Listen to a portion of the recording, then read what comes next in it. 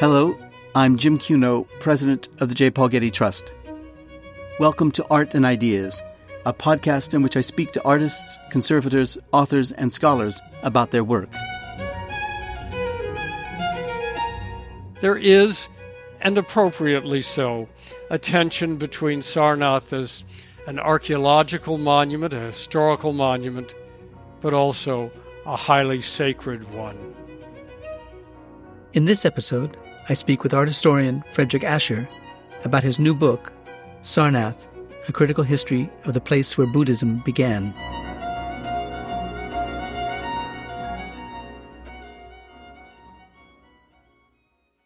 Sarnath, a village in India, 10 kilometers northeast of Varanasi, near the confluence of the Ganges and Varuna rivers, is said to be where sometime during the 5th century BCE, the Buddha preached his first sermon and attracted his first followers, or monastic order. Famous for its archaeological and sculptural remains, Sarnath is a popular devotional and tourist site today. I recently spoke with Frederick Asher, professor emeritus of the University of Minnesota, whose book, Sarnath, A Critical History of the Place Where Buddhism Began, was recently published by the Getty Research Institute. Thanks for speaking with me on this podcast, Rick, and congratulations on your new book. Let's start at the beginning. Who was the Buddha, and what was his association with Sarnath? First of all, I'm really glad you refer to him as the Buddha, recognizing that that's an epithet, a kind of nickname he acquired upon his enlightenment that happened considerably later in his life. But just to give a little bit of background, he was born in the north of India, south of Nepal. There is some debate, of course, as to where at least his father, a minor royalty, served as the monarch. India claims one place for Kapilavastu, the capital. They claim Piprawa. Nepal claims Tilarakot, which is very near Lumbini Garden, where the Buddha was born, according to these later texts, from his mother's right side as she reached up to grab the branches of a shal tree. He was born about 500 BCE. He was a prince then, but he had some doubts consistently through his life in the palace. The Buddha was, or really the prince, was much moved by the things that he saw, worried about the luxury with which he lived. It was this kind of experience that led him, in adulthood though, after he was married, after he had a son, to leave the palace to go off in quest of a kind of wisdom. And he studied it with various sages until one day he decided that meditation might be the best way of gaining the kind of insight that he sought.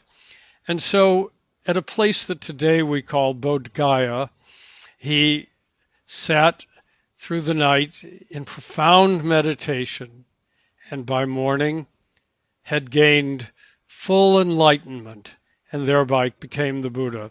And so after several weeks remaining there, he decided to go off to a place to preach to those who might listen.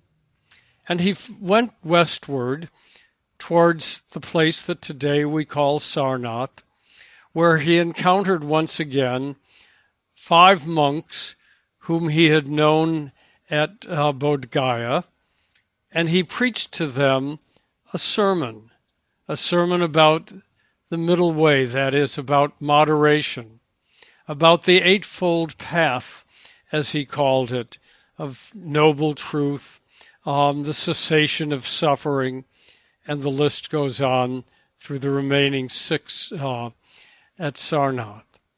And he was able to convert them to his way of being. Now, was that place, which was not then called Sarnath, but rather Rishipatana or Murgadava, the place where the deer were, the place where the deer roamed, maybe we should say, the garden of deer, or the place of the rishis, the sages, the wise men. And it was only some time later, in the 3rd century BCE, that Sarnath, as the very place that today we call Sarnath, a name that's derived from a temple that is there, but was not at the time, it became identified as the place where the Buddha preached his first sermon, attracted his first converts, and then subsequently attracted a larger and larger number of converts. How do we know the content of the first sermon? That's a good question, Jim. We don't know really the content for sure. But in subsequent texts, by subsequent I mean even beginning about the 1st century, it's recorded that this is what he taught. But all this is sort of building a biography of a person who came to be quite important. At first, of course, he was a local sage. Subsequently, as he gathered more and more adherents, and finally, as they left the place that today we call Sarnath, to go wandering and gain more and more adherents, and he became the beloved of his adherents. So again, say such texts. And when I say such texts, I mean portions of much larger philosophical or religious texts. Where do these texts reside? Where do they reside? They reside in the memory of those who had committed them to memory. Now, you may wonder about a text that runs, in an octavo volume, normal book-sized volume, several hundred pages. How could somebody memorize that? The answer is they really, really could memorize vast amounts of literature and still do. And part of the training that one gets, let's say, if you decide to study with a sage at Benares, modern Varanasi, would be recite after me, memorize this. And they do. So as a wonderful anthropologist who worked extensively in South India asked modern architects, well, do you have the architectural texts? And they'd say, yes, of course we do. And he'd say, oh, I'd love to see them. Where are they? And they'd point to their chest and say, in my heart. And I think that explains a lot about the tradition and why we have some variations on the texts, as we really do. How long did the Buddha reside, if that's the correct word for it, at Sarnath? How long did he stay at Sarnath? That's a good question, but one we can't answer. Here's my best guess. He likely stayed until he had a fairly large group of adherents. So that I'm assuming a few years in any event before they went off to spread the word, so to speak, and wander over northeast India. What was the importance of the site in relationship to Varanasi or Benares, as you name it, and the river Ganges? We don't know really, but here's what I assume. The Buddha, for then he was the Buddha when he came to Sarnath, picked the outskirts of Benares because it was an important city, a really important city, as a religious center. And the Ganges, which flows beside Benares, was a main artery of travel. River travel was the main mode in pre-modern times, and so it could bring lots of adherents or potential adherents to the Buddha that time. But I think there is one other thing. Benares, Varanasi to use the proper name today, Varanasi is associated with death. It is a place that people come to specifically to die. And I think the Buddha's concern with death and overcoming death made a location in proximity to Benares a very important one. What was the earliest structure on the site, and what was its purpose? And by site, I mean Sarnath. Yeah, of course. The answer is, again, we don't know for sure what's the earliest. We have the foundations of buildings that date to the 3rd century BCE, 200 years, that is, after the time of the Buddha. In the West, generally, if we were going to rebuild a structure, we would tear down the old one, down to the foundation, and build anew. In India, the tradition is to encase the old structure and to thereby expand it. So at least the inner core of most buildings that stand does remain. Here's where the 3rd century BCE becomes very important. The Emperor Ashoka, who lived from about 262 to 239 BCE, converted to Buddhism. Having converted to Buddhism, he decided to visit the various sites that were associated with the life of the Buddha. He was led by a monk, first to the site where the Buddha was born, and there the emperor erected a pillar, and on the pillar he inscribed not his usual edicts, but rather an edict that says, "I declare this the site where the Buddha was born." In other words, he was on a mission to identify specific geographical places. And in the course of his travels, he came to Sarnath. And there, on a pillar, he inscribed an admonition to the monks and nuns at Sarnath. So clearly, by the time he was there in the 3rd century BCE, there must have been some kind of monastic gathering, because his admonition to the monks and nuns is, hey, you guys, if you form any sort of schism, if you fail to follow a kind of unified practice, you are going to be very much an outcast, and he describes what an outcast will be.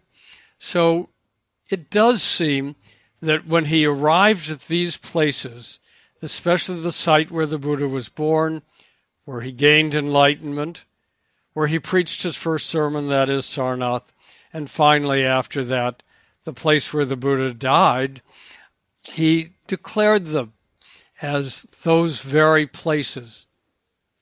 So among the first structures is a stupa, a famous stupa. I'll pronounce it probably incorrectly, but Dhamek stupa. What's the date and purpose of that stupa?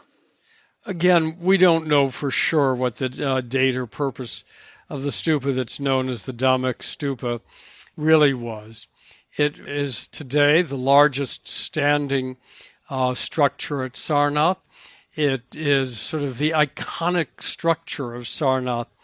And for a very long time, from the 17th century onward, it had attracted amateur watercolorists, professional painters. It was an object of great, great interest. And today, the signage the Archaeological Survey of India provides there, one of the few extensive signs they have anywhere at the site, says, "This is the place where the Buddha preached his first sermon." But they made it up. It is completely a product of the Archaeological Survey of India, and a very, very modern one. Now, today it's a brick structure, but in its heyday, in the earlier years, it had stone sculpture around it. What was the importance of that sculpture? Did it tell a story? Did it introduce the believer to a kind of environment that was important? Let's start off with this. A stupa is intended to enshrine relics that allegedly belong to the Buddha, and they are kept in a reliquary. Today, all that remains of any sort of sculptural adornment of the Dhamek stupa is a beautifully carved pattern that runs the circumference of the stupa at a good 12 or 14 feet in height. Within this, however, there are niches that probably contained stone images, but they may as well have been stucco images. And we have no idea whatever what happened to those sculptures. Almost all of Sarnath's sculptures have today been removed to the Sarnath Museum, India's first site museum. When one approaches a stupa, there's a prescribed path that one takes. What is important about that, and describe it for us? The general practice is to circumambulate the stupa in what today we would call a clockwise direction. It simply is a way of gaining proximity to the Buddha himself, as represented by the relic inside. But today, at Sarnath, groups of monks or devotees who are not initiated come to Sarnath and generally sit by the Dhamek stupa as a group and listen as a preceptor, a teacher, usually from their country, Thailand and Sri Lanka being probably the most common ones, and listen to them preach, listen to a sermon, listen to an explanation of a text. Imagine the awe of experiencing listening to a text expounded upon with exegesis by a profound adherent of the faith as you sit in proximity to what is imagined to be the Buddha himself, or at least a portion of his body. Now, I say imagine because we don't know what's inside the Dhamek stupa. Today, when one goes to Sarnath, one sees little pieces of metal foil attached to the stupa. What is the importance of the foil?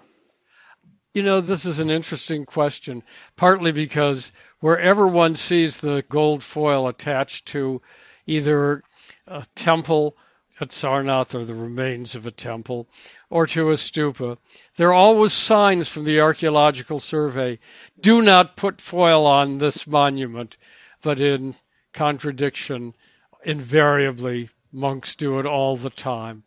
And no one stops them and probably should not, because there is, and appropriately so, a tension between Sarnath as an archaeological monument, a historical monument, but also a highly sacred one. The purpose, I'm not sure about the antiquity, although we do have one Buddha image, not from Sarnath, but rather from far in the northwest, that is fully covered in foil. My sense is that it is to give it a golden sheen, much as pillars are lustrously polished. I do think the idea of a kind of metal reflecting the sun was terribly important. And the sun is an important symbol in Buddhism. The poem, the Buddha Charita, the life of the Buddha, refers to the Buddha's birth in solar terms. Like the young sun, he had eternal brilliance. Like the sun, he obscured the rays of the lamps of night and the moon itself. And it goes on in solar terms. The idea of brilliance, reflective brilliance, is, I think, very important. Now give us a sense of the scale of Sarnath.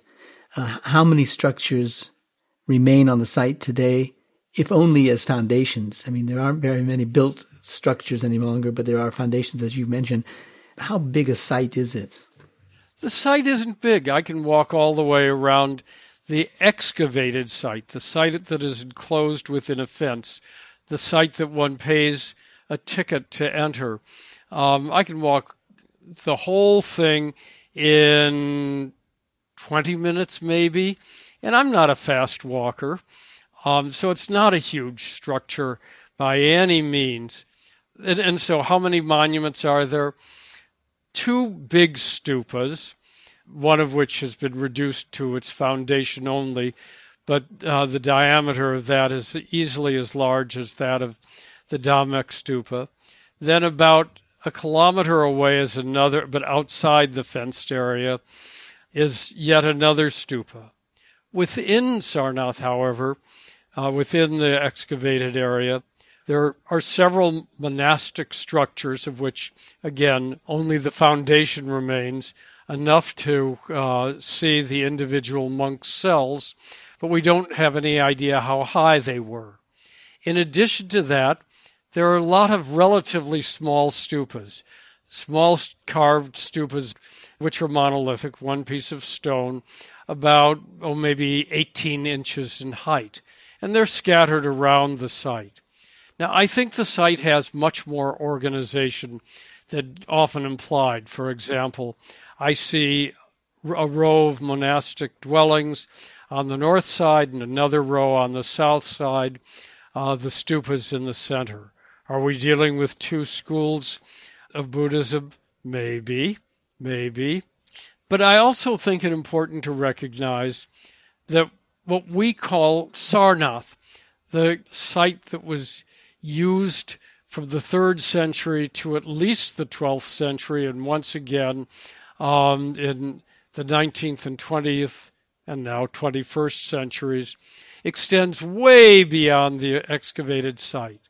I find mounds within a 10-minute walk, and I'm sure all those mounds contain relics, and I rather imagine that the images we find in American and European museums that are Sarnath-style images all come from these surrounding mounds as a result of illegal excavation.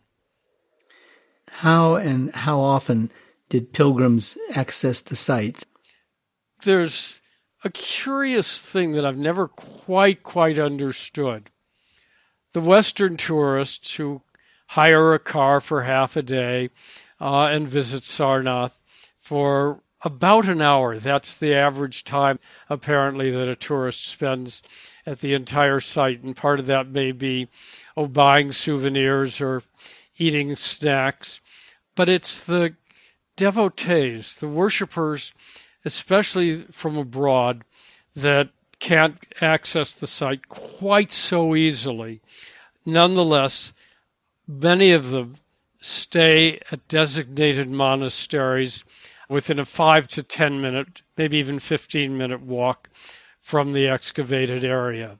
There's a Chinese monastery. There's a Tibetan monastery. The oldest is the Burmese, that is the Myanmar monastery, but referred to still as the Burmese monastery. The list goes on.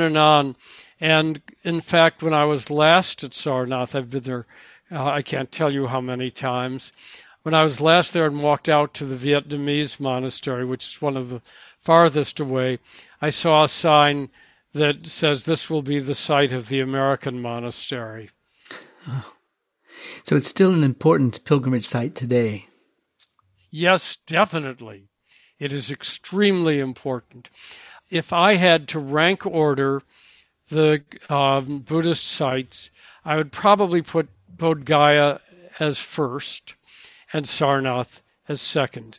So what we might say is that of all the Buddhist sites, Sarnath is the second most important of all. Why isn't it first? I can only make a few guesses because it certainly is the most accessible. There are trains, buses, even regular flights to Benares. That's not the case at Bodh Gaya, which is still considered the holiest place. But I think that is because that's where he became the Buddha. What about the famous Chinese pilgrims, Faxian and Zhuangzang? Why and when did they come to Sarnath? The Chinese pilgrims, Faxian came in the 5th century, Xuanzang in the 7th century. We even have their approximate dates. I think their fame and importance may be somewhat exaggerated. Indeed, Xuanzang, who kept by far the greater, more extensive and more detailed account, dispenses with Sarnath in about 2.5 printed pages.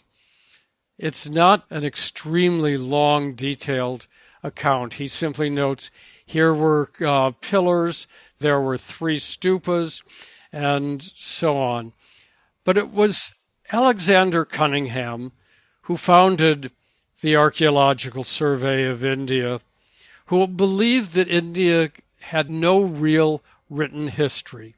To a very large extent, he was wrong, but it just has to be extracted in a different way than the way in which we might extract a European history. And so he found the recent French translation of Xuanzang by Stanislas Julien and was thrilled because here was an account in detail. I spent this night here, then I went there, then I went X distance to the next place. And so at last, Cunningham in the 1850s believed he had the source for reconstructing the history of the life of the Buddha and the places associated with his life. Well, speaking of Alexander Cunningham, founder of the Archaeological Survey of India, tell us about the history of the Archaeological Survey, when it started and how important it is today. Well, having mentioned Cunningham, who did excavate at Sarnath even in the 1830s, Cunningham was from a highly privileged background, not surprising for British civil servants. He was an engineer in the Army Corps of Engineers. His brother was the political agent of the British for a very large kingdom in central India, which gave Cunningham the opportunity to excavate at a site known as Sanchi, a very, very important site, but not one associated with the life of the Buddha. With his retirement coming up in 1861, he wrote Lord Canning, the Viceroy of India, to say, hey, look, we have the trigonometric survey. We are mapping India in detail. We have established the census. We are determining the population of India. But we need the Archaeological Survey of India to understand the history of the country that we now rule so benevolently. Oh, and by the way, said Cunningham, I'd like you to appoint me Director General of the Archaeological Survey of India. And Lord Canning did agree and created the Archaeological Survey of India, appointed Alexander Cunningham its Director General. What was its ambition? Was it to map or survey the entire subcontinent of India? Cunningham's work was really limited to North India. He never extended very far south at all. And so what would have been his ambitions if he could have lived decades longer, maybe to go to the south, but his languages, his expertise, his level of comfort really was North India based. And so we have some intimate and detailed records in 22 volumes of the Archaeological Survey of India reports. And I guess I should say 21 since volume 22 is the index. What about Sir John Marshall?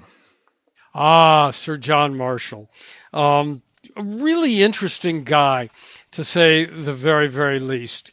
Marshall had excavated 3 seasons in Crete and came to India at age 26. 26 when he was appointed Director General of the Archaeological Survey of India in 1902. But I think there was more to that than his young age, which continues, however, to awe me. But despite the fact that he had a pretty gruff personality that is well recorded, he nonetheless was the first Director General to give Indians a voice in exploring their own history. Up until his time, that is until 1902, it was exclusively a European mission. When Cunningham was Director General, Indians served to set up camp ahead of him so that he could have his dinner in comfort and his bed already made for him. That's not what Marshall did. Marshall, who had an immense curiosity, very broad-gauged, gave Indians a voice in the survey. At Sarnath, he picked up the excavations that in 1904-1905 had revealed some of the very most important of all objects.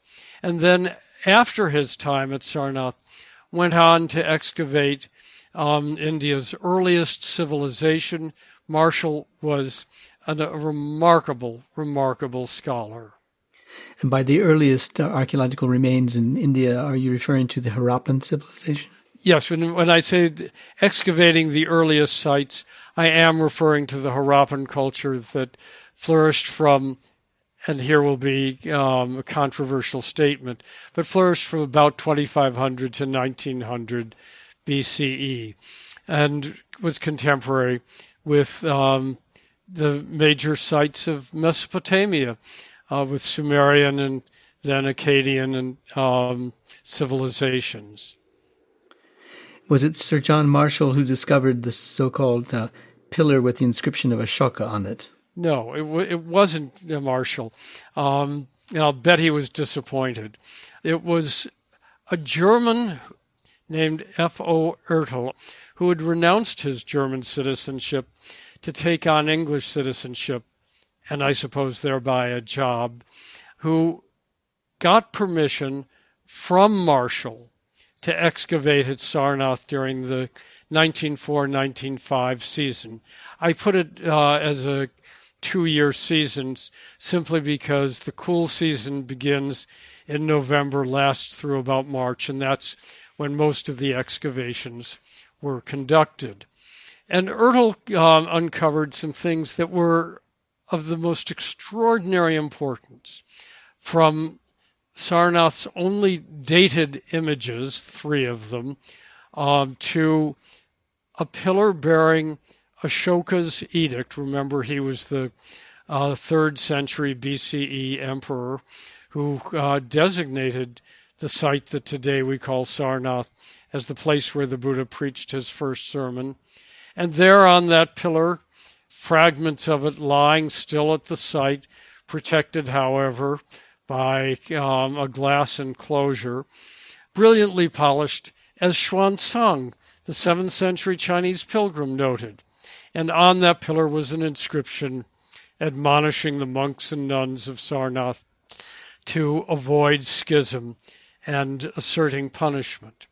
He also found the capital of that pillar, which shows 4 adorst, that is 4 back-to-back lions, standing on a platform, often called by its Greek name an abacus, with 4 different animals, a lion, a horse, a bull, and an elephant, each of them separated from one another by a carved wheel. And on the back of these 4 adorst lions was held an enormous wheel. We're seeing 2 things that I think require still further interpretation. The wheel, of course, but also the 4 animals.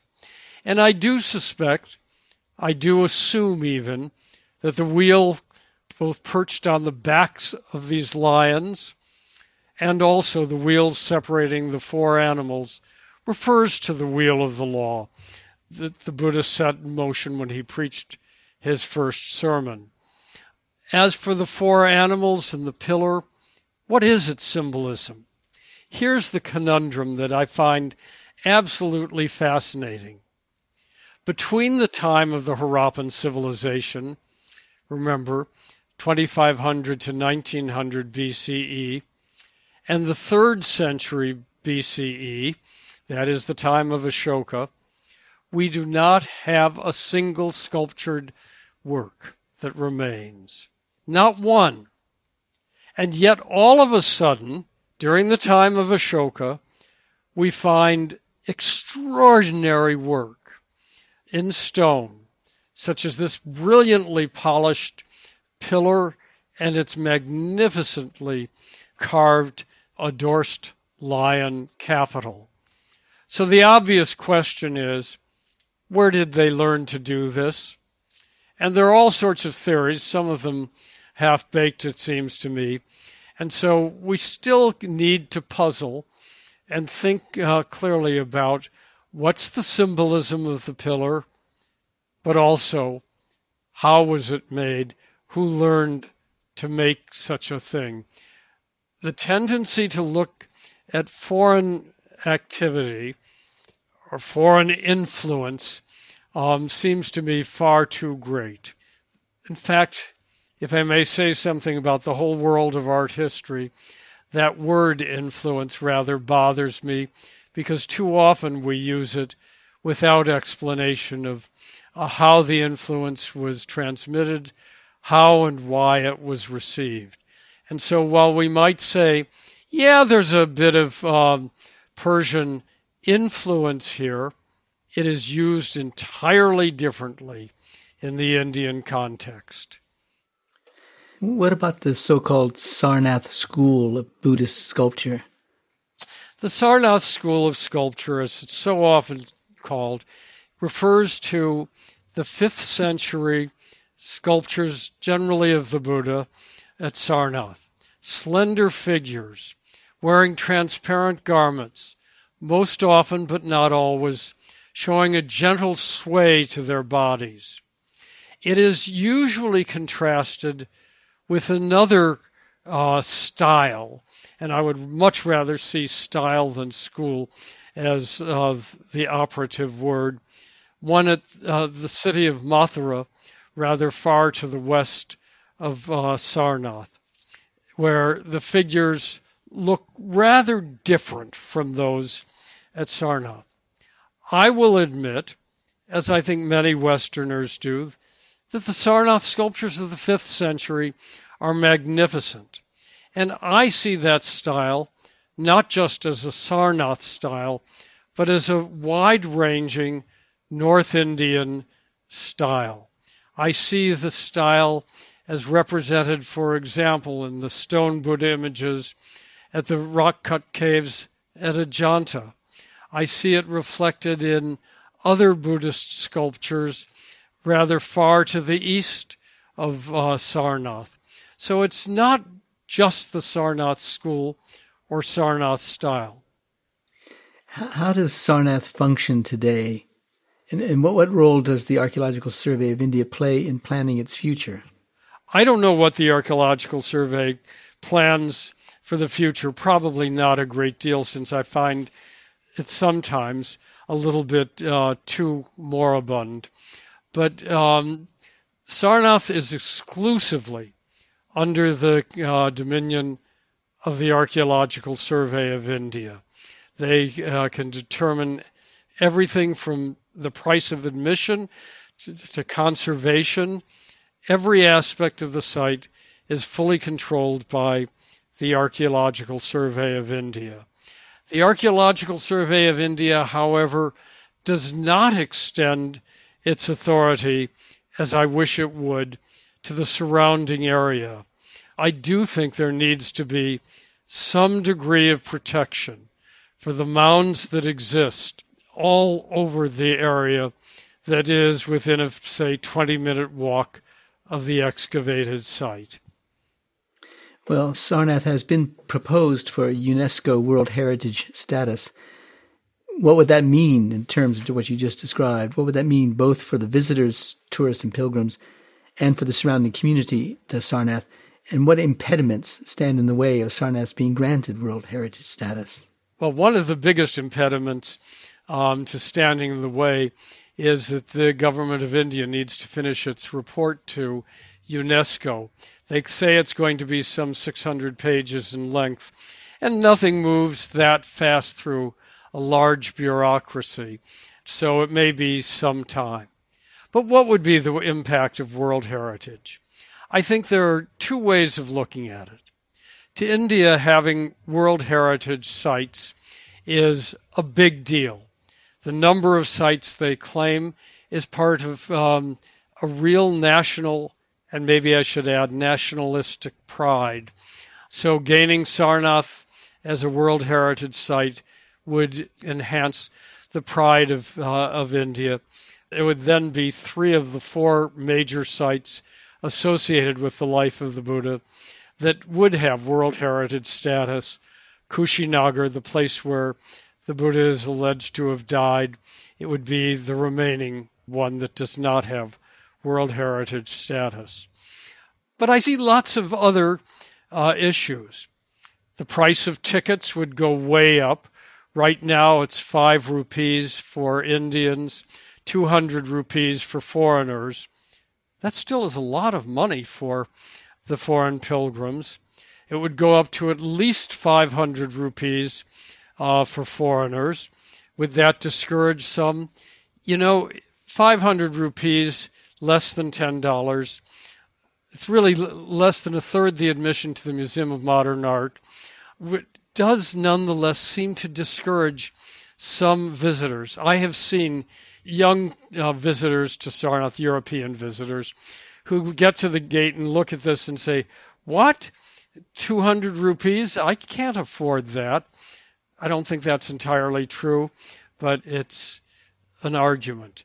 2, and I think very much more seriously, UNESCO imposes a lot of restrictions so that on the long walk, both from the parking area where buses and cars park to the excavated site, where today there are carts where tourist souvenirs are sold, where food is sold.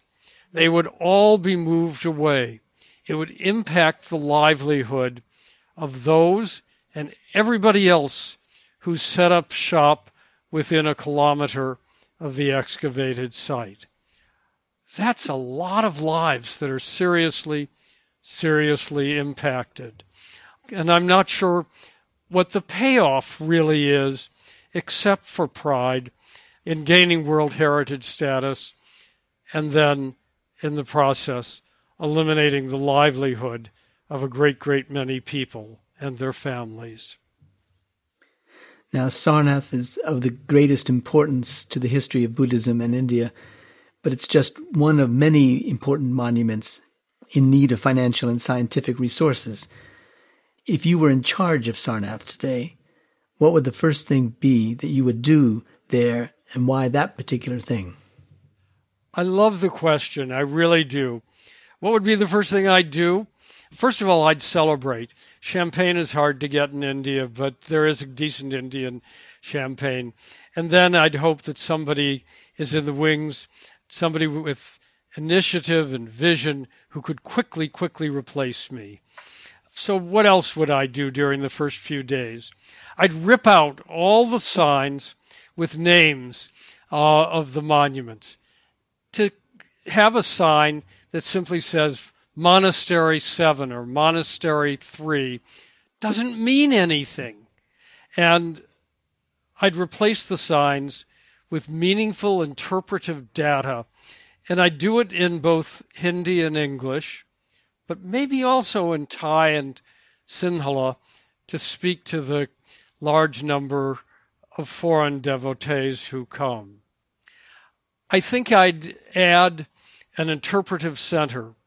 There is nothing today, if you go to Sarnath, that gives you a feeling for what the site was, is, or could be. And a sense of the surrounding community, recognizing that Sarnath is much more than the excavated site. And then, then what a joy it would be. I'd completely reinstall the museum. The Sarnath Museum contains all of the sculptures that were excavated there, and I'd provide meaningful labels for the works. Oh, and finally, I'd appoint an advisory committee, because with all the braggadocio that has just preceded this, of all the things that I'd do, I don't know everything by any means. And I do think there's sensitivities locally that are very, very important. I'd include in that advisory committee representatives of everybody with a vested interest in Sarnath. I'd include a bureaucrat. I'd include an officer from the Archaeological Survey of India. I'd include representatives of the diverse Buddhist communities. I'd include an architect. And then I'd seek some funding to support these projects. Well, congratulations, Rick.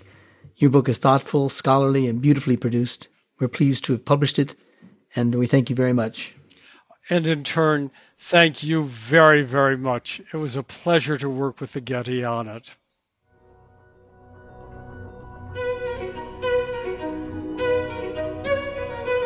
This episode was produced by Zoe Goldman, with audio production by Gideon Brower and mixing by Mike Dodge Weisskopf. Our theme music comes from the Dharma at Big Sur, composed by John Adams for the opening of the Walt Disney Concert Hall in Los Angeles in 2003. It is licensed with permission from Hendon Music. Look for new episodes of Arts and Ideas every other Wednesday. Subscribe on Apple Podcasts, Spotify, and other podcast platforms. For photos, transcripts, and more resources, visit getty.edu/podcasts, or if you have a question or an idea for an upcoming episode, write to us at podcasts@getty.edu. Thanks for listening.